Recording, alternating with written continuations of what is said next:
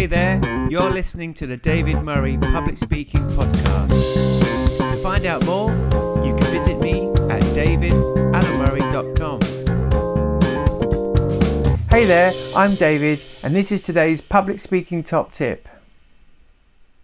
Have you ever noticed sometimes that when we deliver speeches or presentations, particularly if we don't feel we're particularly prepared for them, we might use filler words?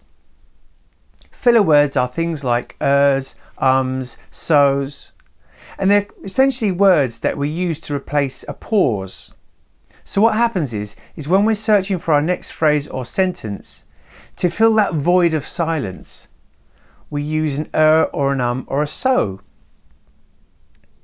Now, they're okay to use, but if we can minimise them in our speeches, we come across as more confident, more prepared, and more engaging to the audience. And we can simply remove or reduce our filler words by using a pause. So number one, simply notice that you use them. And number two, in space of a filler word, when you're thinking about your next sentence or phrase in your speech, or thinking of what to say next, use a pause. If you'd like to find out more, you can visit me at davidalamurray.com.